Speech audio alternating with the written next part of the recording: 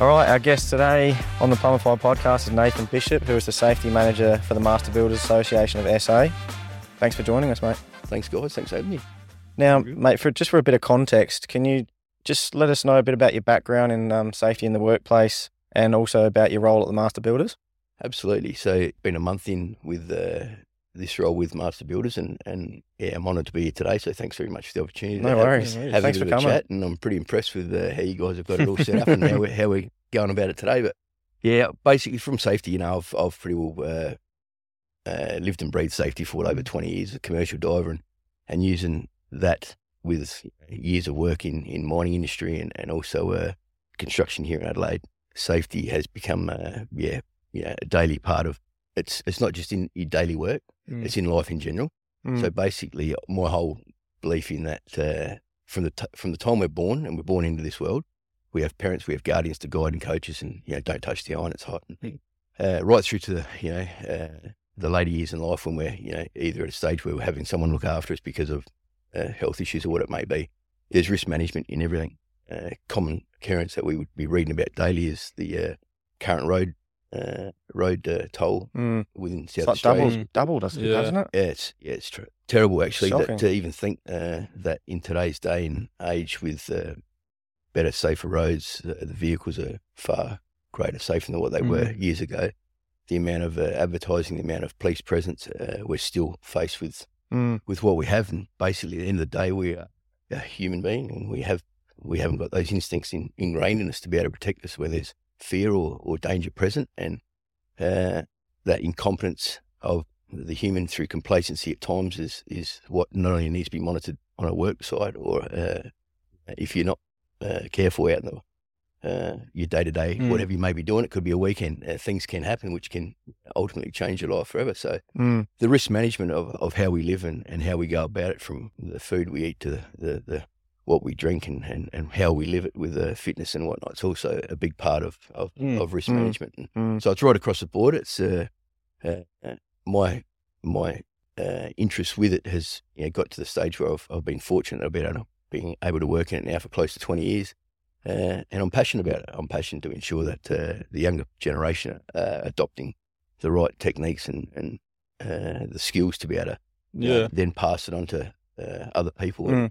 And regardless of generational gap, there's just it's forever changing. But the thing is, we have to keep constantly challenging and measuring ourselves on it because it's changing and it's changing at a rate of knots. We have to try and keep up with the program. So, And like you said, I'll let you go next, Luke, but that is true. What you said is like a workplace accident can change your life forever. That is a good point, actually. It is the domino effect from that. I lost an uncle to a workplace accident, and then seeing the domino effect through my father, becoming crook because of the stress and worry of how his sister was going to, undertake the business with the requirements around that. So the domino effects that they do happen from a workplace incident or accident, and it's regardless if it's at the extent of the loss of life, but even right down to the minor lost time injury, the ability to be able to get back into the groove of working and getting in that program is paramount, and it's something that with the programs that I've been involved with and the larger companies I've worked with, it's given me a good understanding that being there as a full support for someone, whether and as I said, regardless of generational gap, it's just having that support that they feel comfortable and they understand the whole context of being able to get back into that workspace as quickly as possible. Long-term lost time injuries, in my eyes, something that few and far between today, because the management of the process with good return to work coordinators and people offering the support that's needed to ensure that people have got all the tools around them to be able to get back to work. So, Speaking about before, you were saying the recent road toll and everything. What's happening kind of now in the construction industry? It seems like there's a lot of new things coming in. What sort of like hot topics at the moment in this construction, but plumbing and... Safety is always going to be at the forefront within the construction industry. The construction industry and the mining industry are pretty well side by side, where statistically from years gone by, one would be in front of the other with workplace-related deaths or accidents of high capacitation, and then construction industry in front, mining industry. So one period of the mining industry would be in front. Now the mining industry, going back from the mid-90s when I first entered into that sector as an operations worker, before I got into safety, was pretty well Gestapo style safety, and this is the way, and it was ruled with fear. Whereas today, and I'm a big preacher of delivering safety around the love, around giving the guidance, the coaching, the education, and the support of the people that are doing it, creating an environment that's predominantly walking on eggshells as far as safety and the fear that can be created with it is to me is a bygone era, because I have been fortunate enough to be able to deliver safety programs that will not only build culture within the workplace, but ultimately lead to an increase in your bottom line for the monetary value of what businesses are there for. And at the end of the day, we're all there to make money, and we need to ensure that we're doing it as best and as safe as we can. Yeah. So where construction's at, with there's always ever changing. Working heights is a big one. That's going to be tethering. I think we spoke about that a fair bit. Yeah, well, tethering of tools. So tethering of tools when working at heights is to me, it's a no-brainer. If you're on a scaffold that's 6 meters or even 4 meters at height, and you're watching some scaffold crews work, and they've got everything tethered off, and it's amazing to watch people work at heights when they've got all the right equipment in place. Basically, we've all understood what the gravitational force of something of small size in nature, like of a just a socket head or something absolutely. coming from 10 meters high. Absolutely, can do some hole in your head. Yes, so it can do some serious damage. So ensuring that's all in place, your kickboards, and it's basically your site safety doesn't just stop with the safety guy. There's ownership from project managers to operations guys. You guys come in as a contractor. There'd be no doubt either of you two guys would be doing. You'd have your safety hat on, then you'd have your operational front on, and they work. They're combined. It's a combined hat, and it's just ensuring I call it unconscious behaviour. You don't need to be told about it. It's just happening through those eyes of the safety lens, and basically that's a big part of my focus is ensuring that mindfulness with that unconditional unconsciousness, where you don't have to have a safety meeting, a toolbox meeting every morning to be able to tell the people, right, look out for this, and this, because it should just be coming like you put your left and your right shoe on each foot. All right, it is that simple. And believe me, the safety game in this world is the easiest game to play.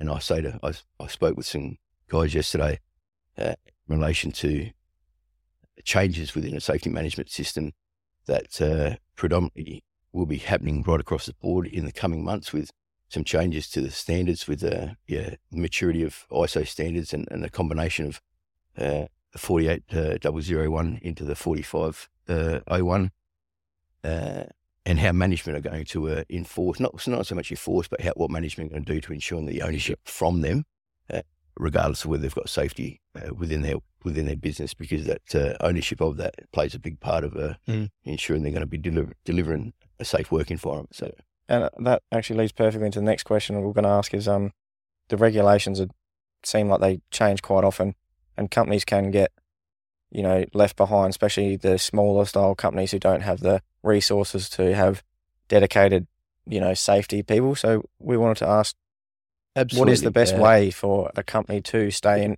ahead of the game? And so even just employees as well in general. Absolutely. So as I think I mentioned, the ever-changing world of safety is constantly challenged and measured, and there is standards and procedures that have regular updates. So, Safe Work, yes, they provide majority of all the standards updates through their website.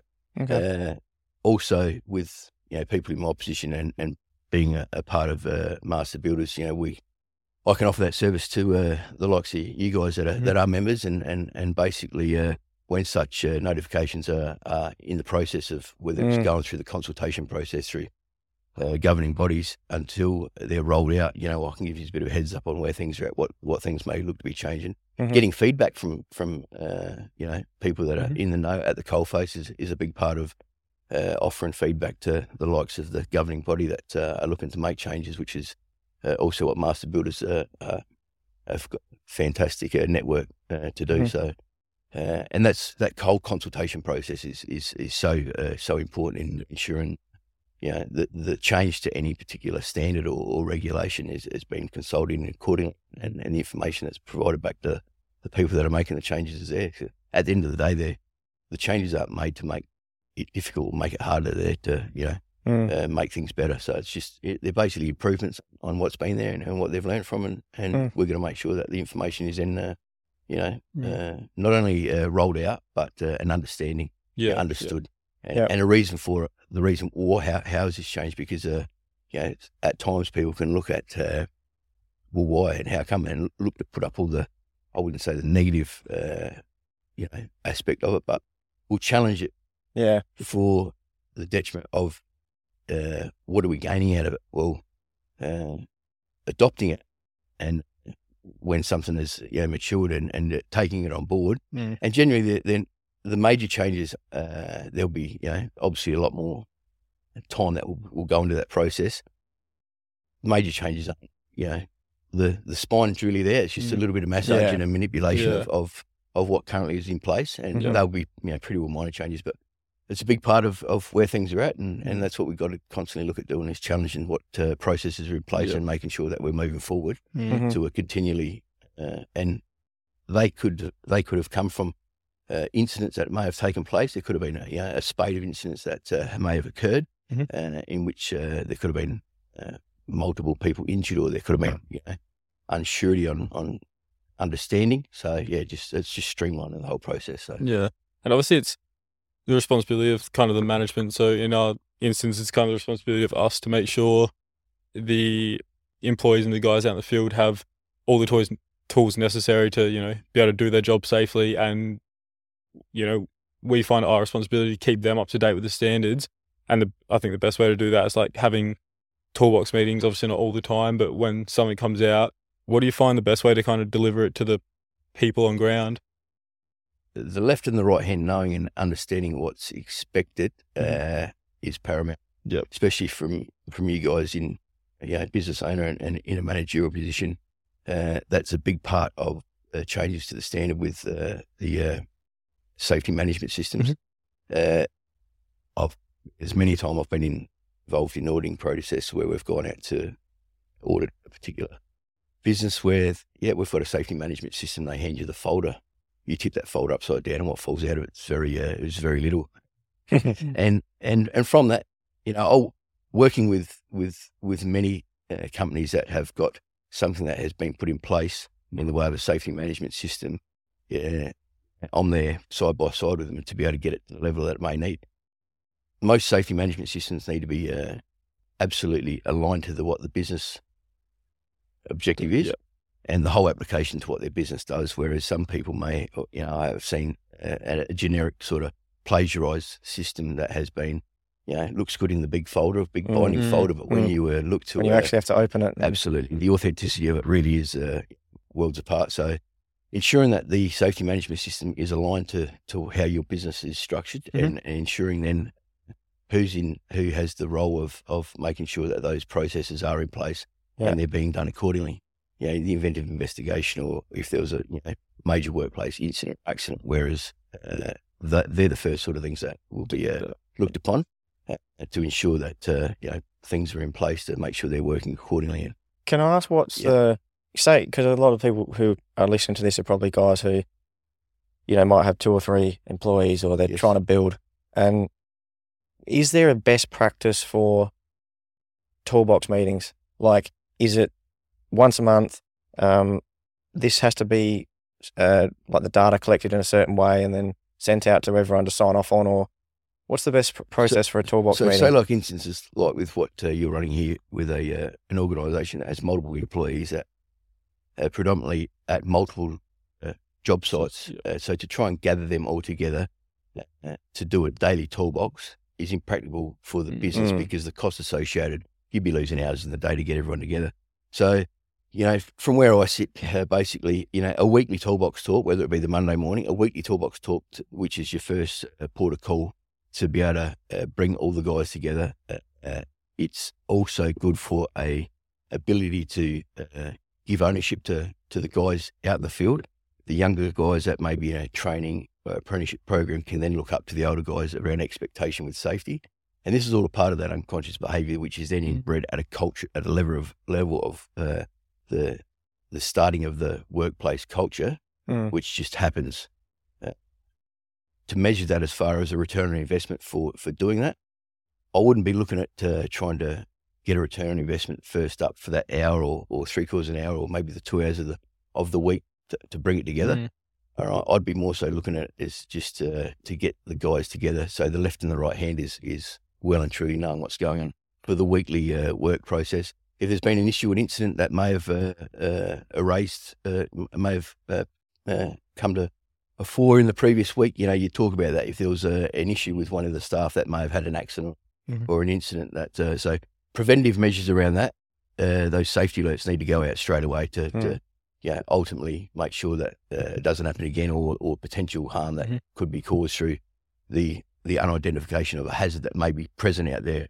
But if you put a program in place where you were doing your weekly toolbox talks, and then as I don't know whether social media devices like exactly what we're doing today out to your work group through a text SMS process to just keeping sharp on the ball with it could be have to be all written, surely, wouldn't it? The big part about it's all got to be recorded. So basically, with your toolbox talks, you'd have a list of all the names that all sign on it. Yeah, so that way you've got accountability. Listen, we discussed this in a meeting going back in April. So April in safe work for the month of April is falls. Working at height. So they probably, I reckon it was well marketed how they've used falls for the month of April, given the first day of the month. Yeah. So, whether or not you're related to guys that could be on a roofing job today, and there could be, say, a change of weather's been forecast for today. So the risk assessment that they may have signed on to this week, last week, or whenever they may have done it, just being aware to potential hazards that could be encroaching on their work for the day. So that, from where I would sit with you two gentlemen, would be a good way of an SMS today. Hey guys, expected temperature of 24 degrees, late showers and high winds. So just being proactive, hey? It's a proactive approach, but what it is you're on the front foot with it, and then you record that as well. So you record all your, what you're implementing from a safety perspective. Obviously, you're going to have your toolbox meetings, and then they would be minuted, and you'd file that. So that would then be a good start of you building, your safety management system to be able to, get it to a level of where things meant to be. Discoverable evidence, guys, stands up in court. So if you can pull documentation out that has, times, dates, and initials of each and every one of the individuals that are working for you, we have actually discussed it, because I can assure you, 9 times out of 10 in investigations and after an incident's happened, I was unaware of that. The denial card will be played quite often with I was unaware of that, or I was unsure of that. Well, hang on a minute, we discussed this as a business moving forward. So just around their expectations of what you would be wanting to get. Yeah, sweet. Obviously, toolboxes are one thing, getting them recorded. What other kind of main responsibilities does an employer have to the employees in regards to safety, or what needs to be in place? The work environment is paramount. The accountability. Obviously, under I think it's Section 10 of the Act, the employees have their obligation to ensure that what they're doing as far as their obligation to not only the workplace, it extends to the environment, extends to the working parties around them. If there's simultaneous operations within a construction site, and ensuring that basically they are once again who's coordinating the information from the team leader here onto there could be some electricians, or there could be another work crew. How's that being formulated from where you sit? You two guys may be unaware if you're both working from the office, and there may have been a change to the scope, how you're getting information from a particular builder that could affect your guys working. So once again, you would have your daily chats with whoever it may be, and then forwarding that information through if there's changes. the leading hand out there, whether or not you have an acceptance of a response via a text message and a yes, okay. If you don't hear from that particular guy, you'd ring them and say, listen, did you see that guy or girl today? Because it's massive in our world today. The amount of females that are coming into the construction industry is magnificent, and it's a good part of where the construction industry really go. I'd love to. I just thought of this question because I'm pretty sure we spoke about it possibly at the contractors meeting. We spoke about women in trades. Yep. And correct me if I'm wrong, but I believe you had an interesting point that everyone's really happy to get more women in trades because they're more safer. So as a generic whole. Just coming off of a project at Olympic Dam, they have a 38% workforce of female, and they're looking to, that's BHP, of course, but obviously the associated contractors that are working within that area up there have also adopted the concept in which they're going with female staff.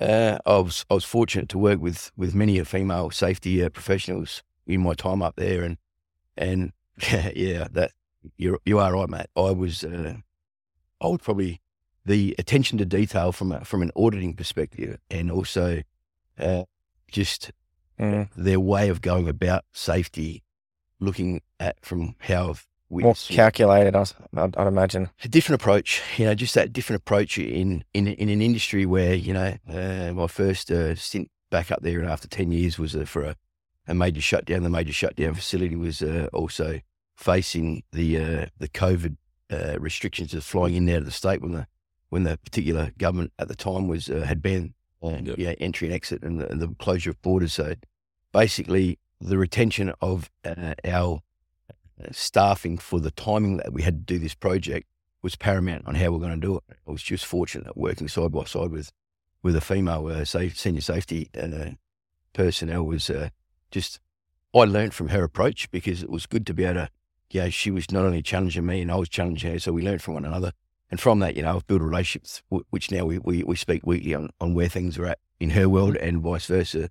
So with me moving forward into this role, and with the extended growth of females within the construction industry, it's given me a fantastic understanding of expectation around of what's required. So, and yeah, as I think I said to you, Matt, their attention to detail with whether it be auditing or just on the ground safety, the take five, first initial hazard identification risk assessment. That's where I and their visions of looking at it. Now one of the not with gung ho was just a typical roofer. Nothing against roofers, but the application around it is I couldn't fold it. So awesome. Yeah, I'd love to know from your experience, what are some of the most common misunderstood safety things that come to mind, like misconceptions people have, not so much around from incidents that you might see, not so much around like blatant disregard for safety, but is there anything that comes to mind for you where, it's just a common industry belief that you can do X or the best procedure is X, but really it's Y? And some that might come to mind for me is like asbestos handling. Like some people that you hear say that you see around the traps reckon you can take it out X amount of square meters without a license or whatever, and then someone else will tell you it's something totally different. Is there any of these common misconceptions you can see as patterns? Oh, the biggest one I've found in this industry wasn't me. Putting accountability back on, say, employees, and this is not in any way focused at your employees, but that they will be blaming management or blaming, rather than having ownership to what they may have done or what may have happened and what they may have not known. I say it all the time. I think I've already mentioned, if the risk assessment or the paperwork for the task being done has had an attempt, and maybe not to a level of expectation that you'd expect, and through maybe the eyes of an investigation, whether it be through SafeWork or whoever it may be, if there's been an attempt and the information provided in that documentation is really limited, I'm working with them 100%, because obviously then it comes back to then giving the education and the retraining and all the tools as you mentioned to be able to facilitate this. But the individual that has simply neglected to make any effort, that's my boss's. Yeah. That's my boss's problem. Yeah. Or it's like hands are going either way, pointing, looking to blame other people rather than take ownership to it. Mm. That's a sort of, in today's world of safety, Yeah. that's to me is as a cop out, and that's just rather than look to take ownership for something that you may not be aware of, is what we need to keep working on. Yeah. Because there's still plenty of them today that believe that they don't need any documentation. I guess I'm probably going to see more of this on the domestic front within the house building, within this sector that I'm going to be focused with, and from myself and Master Builders, I'm there purely as a support to be able to, if they haven't got it, they don't know how to do it. We have all the template tools within our workspaces on the internet for access for members to be able to use. And if they're unsure, I'm only a phone call away, and I'm more than happy to assist them to be able to get it to the level that they need. But putting the onus on someone else is probably the biggest. As you mentioned, asbestos. Asbestos is a big thing today. Yeah. It's not going away. We've got silicosis now that's knocking on the door. It's major out there with the recent 60 Minutes documentary going back a month or so ago, which highlighted it probably to people that are outside of the industry. It's really brought the attention. I know there's going to be a major focus from SafeWork in the coming months. Can you tell us a bit about that? Because that was one of the questions we had for you. So with the silicosis in the engineered stonework, so a lot of the bench tops that have come into Australia over the past 20 years are an engineered stone and have a percentage of this silicosis in there now. The percentage is ranging well above 40%. There has been a lot of work cover related injuries that have now festered into long-term injuries, and the individuals around this are guys in their early 30s and guys that are at a working age that at a point where they are incapacitated to work. So it's like acting quicker than asbestos almost. It's flying. Yeah, it really is. So all the results are in place there. So how that was managed when it was first brought into Australia and how they manage it moving forward now. There's issues around wet cutting it. There's issues around dry cutting it. It comes back to task-based risk assessment now. Moving forward, I'd like to think that anyone that would be involved with this, concrete dust is also the same. People have been managing the controls around concrete dust and have been for quite some time. Similar sort of process. To the extent of asbestos, probably I would say they're side by side. Wow. So manage it moving forward, and people would say, well, how would you manage it? Well, have you got best practices you can share? The safety, the management of safety around that and what's being looked at to be engineered today to try and mitigate those controls out. I'd have no doubt there would be companies out there looking to implement devices. So, you've got your extraction and then all of a sudden that opens up to say, okay, you've got your extraction devices that take the dust off of what you may be doing, cut and grinding or whatever it may be. Then you've got, so then we use a respiratory protection to be able to clear the dust bags. And then, so then it doesn't just stop with doing the task. You've still got to clean up the residual. So you're using a wet cut tool, but then the water evaporates and dries out. Mud, so it turns it into the dry, the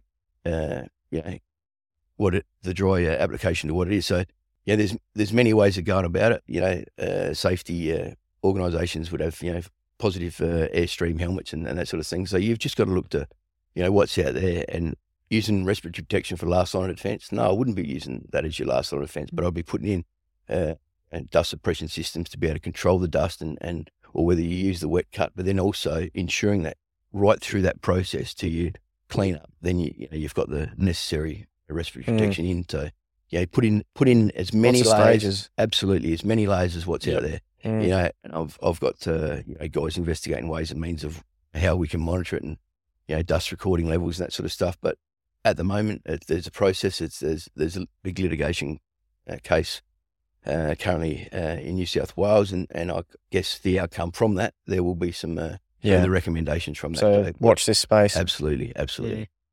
So just going back to what you were saying before about employees, pointing the finger, giving blame. What can a business kind of implement? What's the key requirements they need to, cover themselves legally in terms of safety? I know that's something you help members with, getting them up to date. But what are some of the key things they need?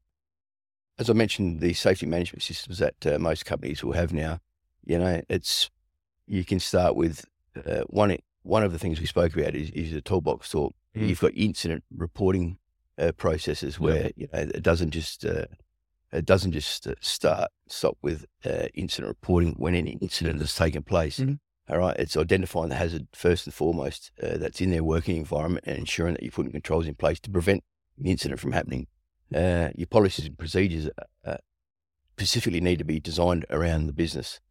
It's all well and good to put a safety management system in place with a business, but if it's not designed around the business, the constraints and the initial time delay, the cost that can cost the business. So so not bringing in like generic safety plans that aren't even specific to the stuff you do. Absolutely. So you need to get an understanding of what your business is doing. Understanding, it can lead from the use of a motor vehicle. If you've got a motor vehicle that your staff are using for their day-to-day tool of trade to get to and to get from jobs, that tool of trade could then be used after hours for staff to whatever it may be. Their partners may use the vehicle, and where you sit with the insurance litigation in the event of a vehicle that could be being driven by a partner or a friend or whatever it may be. So just ensuring that those areas are covered and understood within the business, and then working. You would align with say an insurance company that you may have a fleet of work vehicles, and that clause is captured within that insurance policy to ensure that you weren't caught from a business level where one of your vehicles that may be under a lease agreement, and then all of a sudden it was involved in a motor vehicle accident, and the insurance withheld their obligation due to not having the things in place. Which effectively, if you took that into account the cost associated with that vehicle sitting in the crash shop, and you're still paying out monthly, and you then have to find other ways and means for your guys to get to work. That additional cost to the business is a massive hurt. So all those little things, putting all the policies and procedures in place based on what your business does, and also building that safety management system for your tendering process if you're looking to source larger jobs and looking to grow your business, which today from a tier one builder and from some of the larger organisations that look, and they will dissect your business to be able to ensure that you're going to work in accordance with theirs. So that's something else that from a safety management perspective is also good as well. Can you just explain the difference between a JSA and a SWMS, and when each one will be relevant to do? So basically, there's the THA, the task hazard analysis. There's a JSA, job safety analysis. Your safe work method statement, which is your SWMS, your SOPs, your safe operating procedure. So your safe operating procedure is going to step by step out in detail on the task that needs to be done and how you're going to go about it. All right. Basically, any of your JSAs, THAs, and your SWMS will then have your risk rating of your hierarchy of controls that will be implemented into that document. Throughout that document, so you've then been able to identify the hazards and mitigate the risk around those hazards by putting your controlling actions in place. The likelihood of it happening is what is substituted on one side, and then the consequence. All right, so ensuring the likelihood has been identified, and then the consequence of it happening. Now, the chances of the consequence within one of these documents changing is very, if not rare, at all times. So people argue that they'll put in a likelihood, the control of the likelihood of it happening. The likelihood I'm referring to, as this particular thing happened in the last. So I gauge it like this: the chance of it happening in one in a million times it's being done, as very high risk. Because if it did happen, the consequence is going to be of high severity. Right down to the chances of it happening every day. All right. Driving a motor vehicle to the drive site, there's a chance of having a crash on the way to work. mitigating the risk and controls around that. Mhm. How are you going to do it? Well, for one, we're going to make sure we've got a driver's license. Two, we're going to make sure the individual is trained and competent in driving a motor vehicle. Three, we're Yep. going to make sure that fitness work is a big part of the process and that we're not Mhm. driving to work under the influence. You know, have we got in the vehicle hands-free mobile phone devices? That's, you know, mobile Yeah. phones, they're a fantastic tool. They're a fantastic aid. And, you know, we simply couldn't function today without them. But also a major factor with you know, the motor vehicle incidents that are taking place and the inattention today. Mm. So putting all the controls in place to make sure that we're getting from A to B, just this is purely just theoretical, Mhm. just to get them there. Yeah. From a business perspective, have we managed to be able to provide them everything that's Yeah. now with safety? It's a two-way street. The return from our people, which is their obligation, is being able to deliver on what they do. Yeah. And their obligation. It's all about offering acceptance. We put the offer to them, they accept it. Mm. Right? How they go about that acceptance is the biggest part from Mm. management that you'll find in operating a business. And I've found that through my own staff that I've had when I've had my own businesses. Getting that return of the acceptance on the offer Mhm. and ensuring that they're going to deliver is what good management's all Yeah. about. Yeah. Ultimately, at the end of the day, from a risk point of view, the SWIMS, the JSA, it's all a terminology of the process step by step and then mitigating the controls Mhm. through the hierarchy of control table to show that you have limited the high risk potential of a consequence. Yep. Does that answer you what you got? Yes. Yeah. Yeah. Thank you. Working from heights, I heard some rumours maybe that they were going to try and bring us into line with other states. Can you speak around that? So, yeah, for this month, as I said, Safe Work had the April Falls, which is a fall from heights, and given with you guys with the roofing and the fall from actually, I witnessed a company, it was only a fortnight ago, doing some, they were putting the timber, the framing of the house was being built, and they were up obviously doing the second story, and the young fellas are up there. They had the state of the art. How I spotted these guys that weren't tethered off was the Rolls Royce of harnessing, and it stood out like wow, have a look at those guys, because being up with what's out there in the world of safety, I spotted that 1, 2, 3, 4, 5 guys up there. Those harnesses are pretty expensive. Mm. There's been no stone unturned there to give the guys the best of the best. They were wearing the absolutely, but none of them were tethered off to anything. Oh. So it was fantastic watching just- them play dress yeah. ups. Yeah. And with Fall from Heights today, what's out there in the way of portable tethering devices that can be manoeuvred from one side to the other, and what's in place today, it's they've got some fantastic stuff out there just for one of them. But is it they bring it into line with the 2 metres and the 3 metre rule? Or So something like that? New South Wales and I think Queensland. So when the change of the Act was, and I think this was going back 2010 from memory. Don't quote me on that, Matt. But No. so in South Australia, everything's task-based risk assessment. So on a flat surface, if you're 2 metres or 1.5 metres from a potential void, that could be 1.5 to 2 metres. That was what was originally regulated going back some time ago. Maybe 2, maybe 1.5. I can't think from memory because it's been so long. So in the east, I'm pretty sure New South Wales still aligned with how it was originally stated in the regs of the distance to and the distance for fall. Mhm. So from that, the distance had been taken out, and every task being conducted was site-based risk assessment. I wouldn't want you hanging on a tethered line with a suspension strap that could drop you 3 metres and you only got 1 metre after the ground. So it's just what you're doing, how you're going about it. But given the task that you'd be doing with roofing work around the business, it's something that it has to be.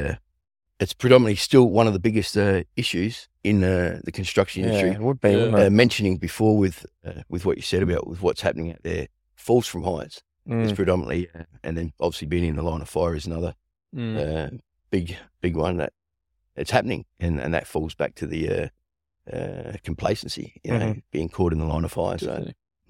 So, So working at heights and say an incident occurs or any other incident, what's the proper process to report that?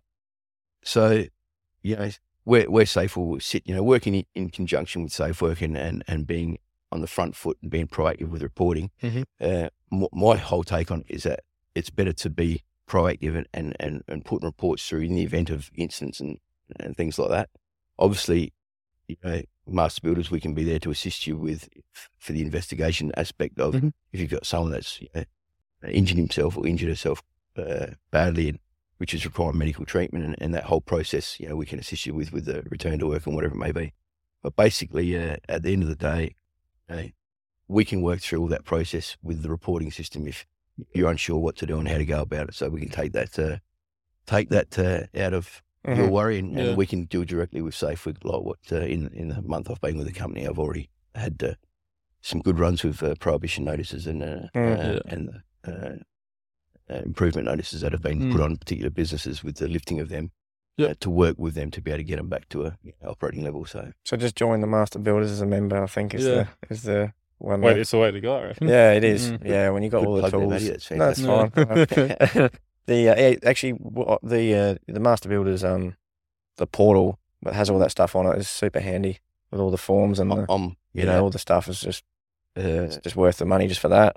Yeah, as I said, I'm honoured, pretty humbled by the experience to be there and have the opportunity. So looking forward to be working with guys like yourself moving forward. So what they've got there on offer is first class. So and we sort of touched on it before, but I guess this is an important topic for us because we did have an employee had a mega car crash end of last year in a company car on the way to work.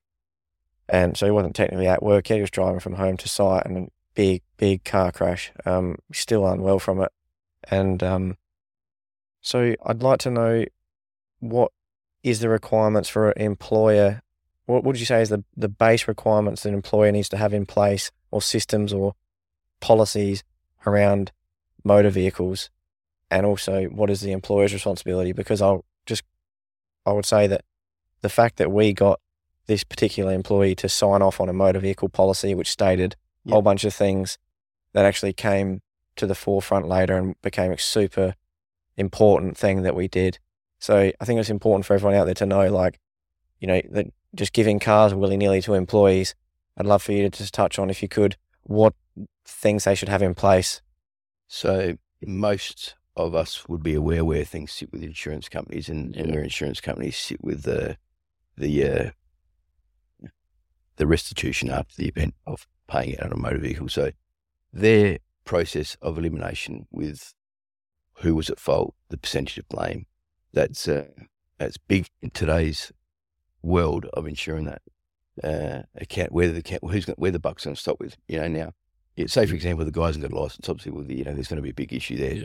Ensuring that your policy is in place, which details obviously making sure you've got a license, verification of competency is another big thing. All right, you've given someone a motor vehicle to use as a part and parcel, but are you confident that he or she may be able to drive that vehicle? Is it a manual vehicle? Is it an automatic vehicle? Someone might be getting into a manual vehicle that they may never have had any training and they're going to teach themselves how to drive a manual. So where would you think things would sit with there? That would open up one can of worms quickly. So I had a crash because I didn't know how to drive a manual, but my employer gave me a manual car. Absolutely. So straight away, insurance companies are looking back going, hey, what's happening here? So you need to look at purely from a risk management. Like, as I said before, risk managing every task. As you develop and design your procedure around what your business does and what the vehicle's involvement with your employee and how they go about it, are they then entitled to have that vehicle, which may be safe? Now, this is just an example. So there's a four-wheel drive vehicle that's on offer to one of your employees. One of your employees, fantastic. He or she may, be a good servant of the company, give fantastic service, and the return on investment is well worth, investing a motor vehicle in their day-to-day task. And by all means, they should be able to use that with the supplied petrol in times when they're not at work. Now, that vehicle all of a sudden becomes a four-wheel drive vehicle. For example, this is just a hypothetical, just to give you a bit of a thought on it, because this sort of has touched base just recently. So the vehicle all of a sudden is not used other than the designated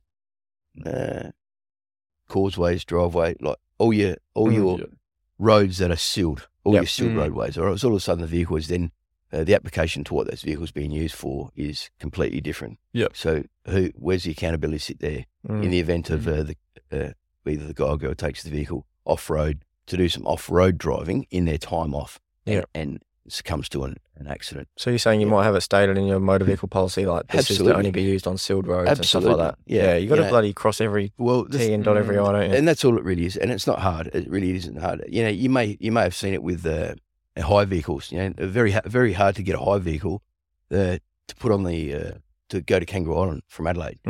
Most of the hire companies will not have a hire car that will allow you to drive on an unsealed road. Because all of a sudden you're driving on an unsealed road, further risk of accident. Absolutely. Is it night time? The increases of potential harm and the incidental accident taking place. So they will stipulate this vehicle's not to go on an unsealed road. Yeah. So all those sorts of things need to be sort of addressed. In the event of an accident or incident, with a police investigation, if there was speed, if there was, inattention, if there's any form of negligence from the, say, SAPOL, for example, and the percentage of blame of the incident, the accident, was with one of your employees, well, then you'd be wanting to ensure that how you've, put that particular information into a procedure that they have read, understood, and have accepted. Like what I was talking about before, the offering acceptance. This is a big part of it. Here's their motor vehicle. Read it, you understand it. Yep, they sign off on it.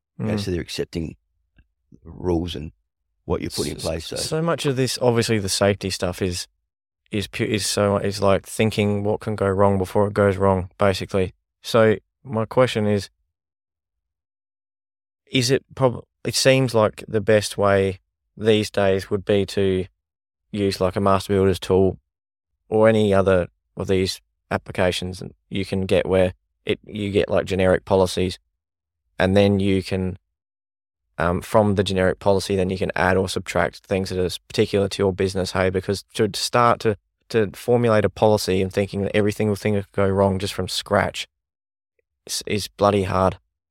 Do you know what I mean? It seems like it must be best to get some sort of a generic motor vehicle policy and then add and subtract things. Absolutely. Any other policy, it doesn't have to be motor vehicle. I think I mentioned having something. Obviously, I look at this purely when I'm looking at a developed document that someone has done from the outside looking in, not something that I've gone in and had a look at. Right, you need this, and this, because putting further constraints on a business from a safety is something that we just simply don't do. We've got to make it workable. Right? It's all well and good to say we've got a safety management system. If it's not auditable, right, and I mean auditable at a level where we can do an audit on it, and we've got non-conformances, we've got non-compliance here, there, and everywhere. Something mustn't be working right. Are we getting? So you may have invested, say, whatever it may be, in me to come and develop something for you, and in 6 months' time we need to measure it. So we've got to order it, right? Because nothing works in this world unless it's not measured. We have to measure it, and then from where we measure it is getting the actions out of it to improve it. So basically, building something that's going to be workable, that's going to be not constrain the business to additional costs, additional areas where it's constantly you got non-conformances and you're non-compliant. It's got to be workable and auditable. Workable for me comes before auditable. Yep. And if it's not workable within your business, you're just going to set yourself up for failure. So it's and by no means it's not difficult. So what you're saying with the tools that are on our Master Builder Suite for the development of safety management systems is fantastic. Now you can use that and you can go about, as you said, you can cut and paste and plagiarize the areas to develop your own safety management system. And if you're unsure, then you can get the likes of myself out and we can review and put things in place from there. But by building these procedures into your business, you don't want to be building in additional headaches. Yeah, it's got to be like fair and reasonable from both sides. It is, yeah. You know? And like let's go back to the example with the 4-wheel drive. You know, that would be in agreement between where you are now. If you employed a new staff member and you did not have any idea on how well he or she may be going as far as operational output, you know, you'd have your policy and procedure there. So would you put into that procedure that this vehicle was to be driven purely on a sealed road for your insurance purposes? Absolutely you would, you know, and until you got to understand how valuable that staff member may be to your business, allowing them to be able to use an asset, which, you know, an asset of the company, an asset of your business, which quite easily could become a liability through an accident, and then all of a sudden you're paying a lease agreement or whatever it may be, and you're not getting any return from that particular piece of plant and equipment, that can cost business critically. So, you know, until you got that understanding of how valuable that staff member may be, you probably would look to work within that procedure. And then if that procedure may need to be changed, if that particular individual, whether he or she had a big interest in spending their time, and if they didn't have a vehicle and they wanted to use your vehicle, well, then you'd discuss that and you'd sign off together on where the, you know, expectation would be in the event of something happening like that. Yeah. So the common sense factor has got to play a major part. 100%. In building and developing safety management systems, because at the end of the day, it's not all about litigation. It's not all about, you know, insurance. It's not about someone being in trouble. It's about making sure that where do things fit in the event of, you know, Murphy's Law is pretty good up there, or you know, to making when it's going to happen. Yeah, it happens, and when it happens generally pretty good. Definitely. And just making sure that, you know, it's how that would affect, and that's just a scenario that I can think of based on what we discussed. But you know, like the common sense factor would be, you know, like I wouldn't see too many employers that would want to take their work car 4-wheel driving. The reason why I bought that, you know, that was just an issue that it sort of raised with another business that had rang me outside. So, you know, my take on it, you know, like fair's fair. You know, like you've got a work vehicle, it takes you to work. You go from work, you can drive it down to the shops. You can, you know, maybe go visit your mother or your other family members on the weekend and use it for a leisure activity. But taking it on a 4-wheel drive expedition, seriously, now, you know, like where's the line in the sand? 100%. You know, so yeah. What sort of other, you know, policies or procedures when you're onboarding new staff do you need to bring in? Obviously, there's a motor vehicle policy. You would have a code of conduct. Do they kind of need to read all your safe work procedures and sign off? Is it all they have to just read everything and then sign off on it? Or? So you guys would be aware, and you would have done many of them when you have aligned with one of the larger builders and you do your on-site inductions. Now, your on-site inductions that the company have provided, whether it be through that you either watch when you go to the job site, or that they may send to you via email to be done and coordinated prior to you getting there, just to, you know, streamline the time frame. Basically, that induction is a breakdown of all their management and hazard standards in one. And basically, so they've identified the potential risks that you could be that come into, and how that's going to be communicated. So you know, you've got an understanding of that before you get out there. Your business would look at building the policies and procedures based on what I would just class as management standards, because the risk you were going to manage those risks into your management standards, which are your policies and procedures. All right, and it's all well and good to have, as I said, you know, a folder with all these. You know, the thicker the folder, the better it looks. But we tip it upside down, and we might have a procedure there that could be, say, for example, emergency evacuation procedure. All right, but we've got multiple people. So on this site here at where we're at now, there'd be, you know, a muster point emergency procedure in place in the event of something happening. Is there? There is. Sweet. Carry on. Sorry, guys, I thought it. No, there is. So that's good. But say, for example, in relation to the guys that are working out on site, so they'd be working for a builder who would then have their emergency evacuation. So you are working under their policies and procedures, which they would have signed off of in their induction process, where they have. So making sure that it's going to align. All right, there's no good if the guys are working at, say, Burnside, and there's a evacuation here, and they've got to come to this emergency. They're working up there. You know what I mean? Yeah. It's pretty. It's just working in, and that's a big part of aligning. So it's got to be a process of, like, you bring, you know, they start on the first day.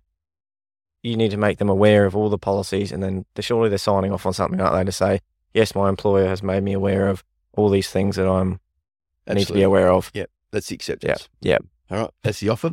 Yep. The offer is that. Okay. It's part of the Offer job. and acceptance. Part of the job offer. Yeah. So when they want to start talking safety and believe me, safety does not come with fear. There is no need to have fear in operating and running a business. If you have, if you're accepting to the safety, all right, fear will take care of itself. There is no fear because you've got it all the I's and T's across and dotted, and there will be things that potentially may be missed, and that's why it's continually there for review. Review. There could It's be, important. Isn't it? there could be new issues that come into play. Mm-hmm. All right, we're gonna have a Christmas show here at this premises. How we're getting everyone home. Yeah. You know what I mean? We had a kicking the footy Judy, thing last year. absolutely kicking the footy. Zooming footies across here and nearly. Yeah, so Right. that's comes back to that I think that would be a behaviour thing. Probably. Yeah. Yeah. So just all the little things like that. Yeah. Just, like how you're going to incorporate that within the business. Yeah. And people go, well, how are you going to get it home? Well, in today's world, with you could get a minibus, but you know what? I'm going to get 20 Ubers lined up, and you're going to get them to their door. Mm. Yeah. You you got to got think. above it, Yeah. right? 100%. Because if you're going to put on a Christmas show, if you don't incorporate that, getting them home, if it's at this premises, Yeah. if it's Mid strengths only or something, there's got to be in the policy. well, that you're still providing something that's going to maybe get them to a level where they don't want to be driving a motor vehicle. No, 100%, 100%. We got two more questions, but I had something that popped into my mind I wanted to ask you. We'll wrap it up soon, but I don't want to make light of workplace incidents or anything, because everything is serious. But have you come across any ridiculous, borderline funny incidents where not necessarily people got hurt, but Stupidity? yeah, like just because I've had one where a bloke fell through a ceiling when I was in the roof, and he was the homeowner, and it just came to my mind then, and I just wondered if there's just something that sticks out, one story you could tell us briefly that it's absolutely ridiculous.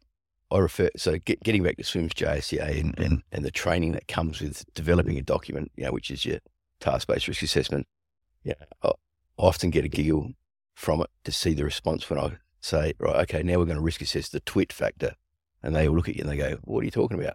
Well, we don't need alcohol and drugs because we've got that level of incompetence in us where our mind at times could be elsewhere. Yeah. Right. We could have, we could have our mind elsewhere. The kids may have be causing issues. May have. Yeah. You may have had a blue with your partner or whatever it may be, but your mind is consumed by other things, and this comes back to that human aspect of who and what we are. And they will just look at it, what are you talking about? And yes, I've seen some beauties with it, and we could sit here all day. Okay. No, that might be a story for another day then. And then the stories that come from it to try and look to, it wasn't me.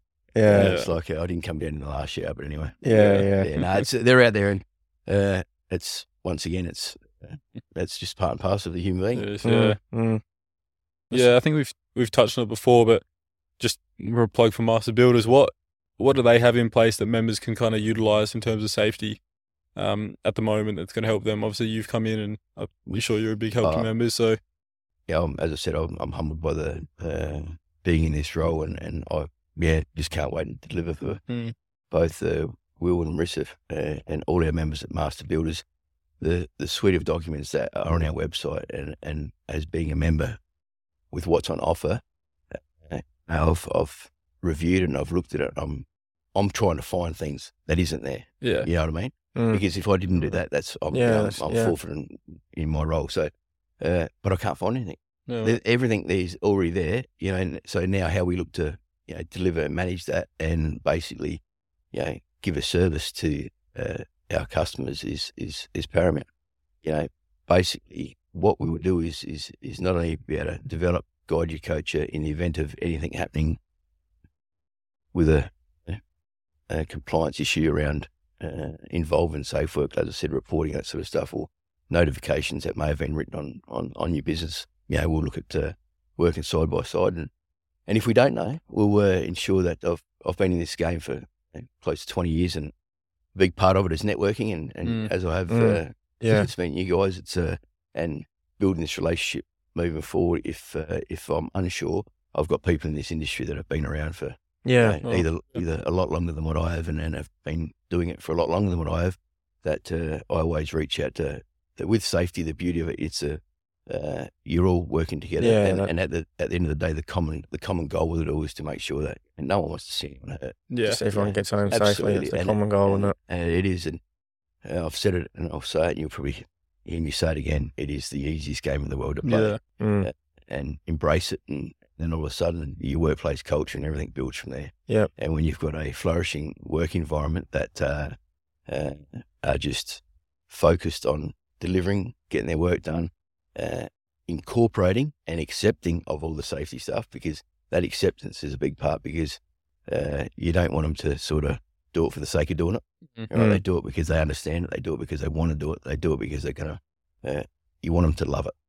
Yeah. And it's just culture, isn't it? How are we going to do that? It's all right for you to say that it's sitting in the safety world. Well, no, it's not. It's easy. You just got to know how to do it. And generally it's free and it's right here. Yeah. Big companies spend millions and billions on safety programs. Mm-hmm. It's free if you can do it. Yeah, that's great. That's great advice. Well, I think that's a good time to wrap it up, man. Yeah. Thanks so much for coming on, Nathan. Hey guys, thanks very much for the opportunity. Really appreciate you taking the time out of your busy schedule. No worries at all. Please don't audit this workshop on the way out. All right. Thanks a lot, mate. All good. Cheers. Good luck. Thanks for tuning in to another Plumify podcast. Make sure you follow us on Instagram, TikTok, YouTube, LinkedIn, and all the usual podcast platforms.